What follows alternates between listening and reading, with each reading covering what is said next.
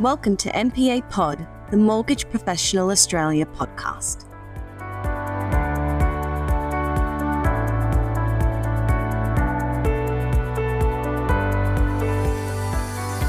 Hello and welcome to MPA Pod, our regular podcast series. I'm Priscilla Dickinson, journalist at Mortgage Professional Australia. Joining me today is Matt Atkin, President of the Commercial and Asset Finance Brokers Association, the national peak body for commercial finance brokers, and Managing Director of Atlas Broker. While commercial lending has featured strongly within the Australian lending landscape for many years, as rising interest rates have given rise to a decrease in residential lending volumes, diversification has become increasingly popular.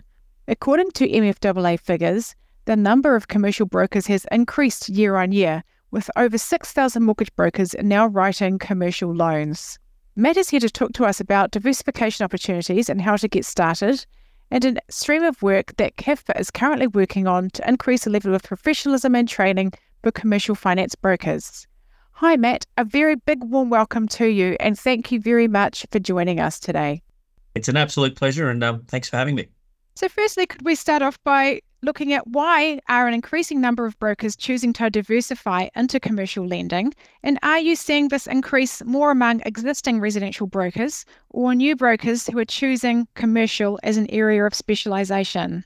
Yeah, we can. It's diversification is certainly something that we're hearing a lot in the industry from an aggregator level, I think, particularly as they're realising that their members have got an opportunity to tap into a client book who has need for finance. So that's sort of where it's starting from, I think. And there's sort of a mix. So we're seeing some residential brokers who are diversifying across, and we're also seeing new to sort of market who are coming out of the funders and out of the different banks. Now that's not new. I've been a commercial asset finance broker for 20 years out of NAB. So that's something that's sort of just continuing. But the market continues to grow for both those new brokers and also those who are diversifying. And at the National Finance Brokers Day in August, you were one of the people on the commercial lending panel, which discussed opportunities in commercial lending and how to get started. So one of the suggestions that came up repeatedly was the importance of having a mentor. Why is this so important for brokers who are considering moving from residential to commercial, or new brokers starting out in commercial? Well, I think there's a few different types of mentors you need. That's the first thing I would say. You need a mentor to help you structure deals. You need a mentor that helps you work through the client experience.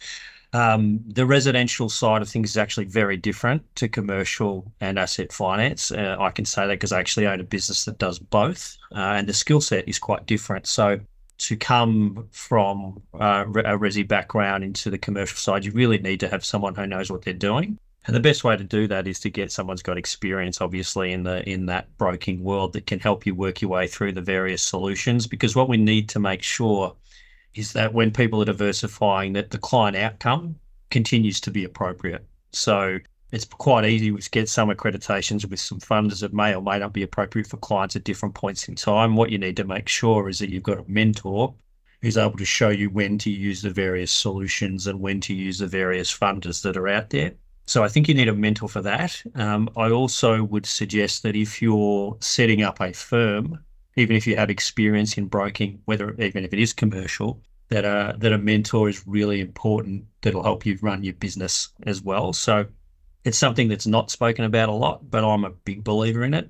We have a mentor. We have a board in our business, and our main mentor is actually not part of the industry, completely separate, but got lots of experience in running businesses. So I think there's actually the need to have a mentor on a deal side, from a funder side and a product side, if you don't have that knowledge. And if you have that knowledge, I think it's equally important to have a mentor to teach you how to run a business, because the two are very different skill sets. Thank you. Now, I understand that CAFPA is currently working on a professional standards scheme under which brokers can become accredited as commercial brokers. Could you provide an overview of this scheme and the timing around its release? Read the timing. I mean, we've been working on it now for about 18 months already, and we'll look to have the first module submitted to the scheme, we think, in about January. So it's been a hell of a lot of work just to get to the start line. Effectively, what it is it's a scheme that we will participate in that will make commercial broking a profession. It will mean that we are on the same level as an accountant, on the same level as a lawyer, as an engineer, etc. And why we're doing it is that we want to enshrine customer outcomes at the core of everything and make sure that every time a client receives a solution from a CAFPA member, that it's appropriate. And that then, of course, gives kudos to those as people as professionals, but it also puts a ring fence around the industry to make sure that we don't have any problems in the future with people who not as skilled as others coming into the industry and providing inappropriate solutions. So CAFPA sees its role to increase that professionalisation, but at the same time to help new entrants into the market that want to be part of the commercial side of the industry to be educated. So it's the second part to it from a CAFPA perspective, is not to only just put the ring fence around so the client outcomes are always enshrined, but also to build a bridge for those that do want to learn how to do what we do, to do it well. So when they do come in and they are part of the scheme, they are educated and the client's getting the outcomes they need.